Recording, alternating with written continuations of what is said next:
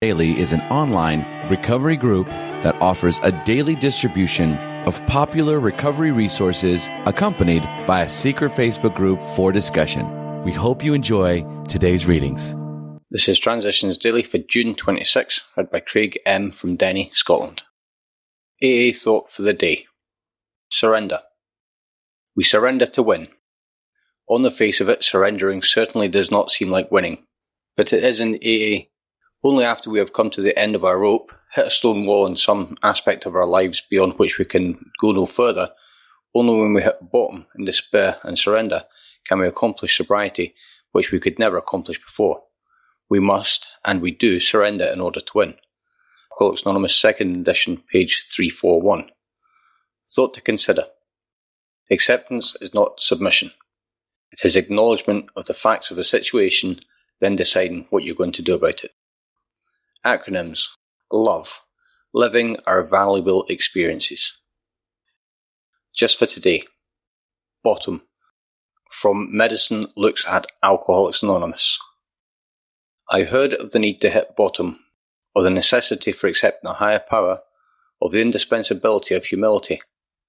These were ideas which had never crossed my professional horizon, and certainly had never influenced my non-professional thinking or attitudes. Revolutionary as they were, they nevertheless made sense, and I found myself embarked on a tour of discovery.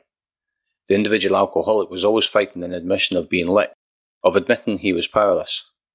If and when he surrendered, he quit fighting, admitted he was licked, and accepted the fact he was powerless and needed help. If he did not surrender, 1,000 crises could hit him, and nothing constructive would happen. The need to induce surrender became a new therapeutic goal. The miracle of AA was now a little clearer, though the reason was still obscure why the program and the fellowship of AA could induce a surrender which could in turn lead to a period of no drinking. Dr. Harry Tiebout, 1955, Alcoholics Anonymous Comes of Age, page 247. Daily Reflections. A gift that grows with time. For most normal folks, drinking means conviviality, companionship, and colourful imagination. It means release from care, boredom, and worry. It is joyous intimacy with friends and a feeling that life is good.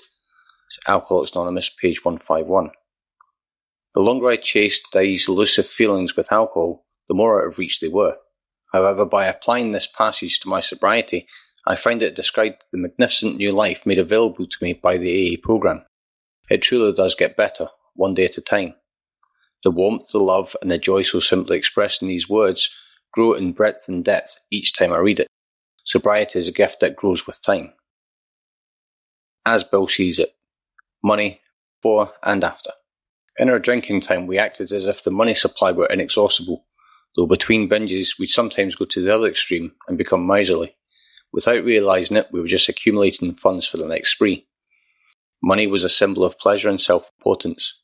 As our drinking became worse, money was only an urgent requirement which could supply us with the next drink and the temporary comfort of oblivion it brought. Although financial recovery is on the way for many of us, we find we cannot place money first. For us, material well-being always follows spiritual progress. It never precedes.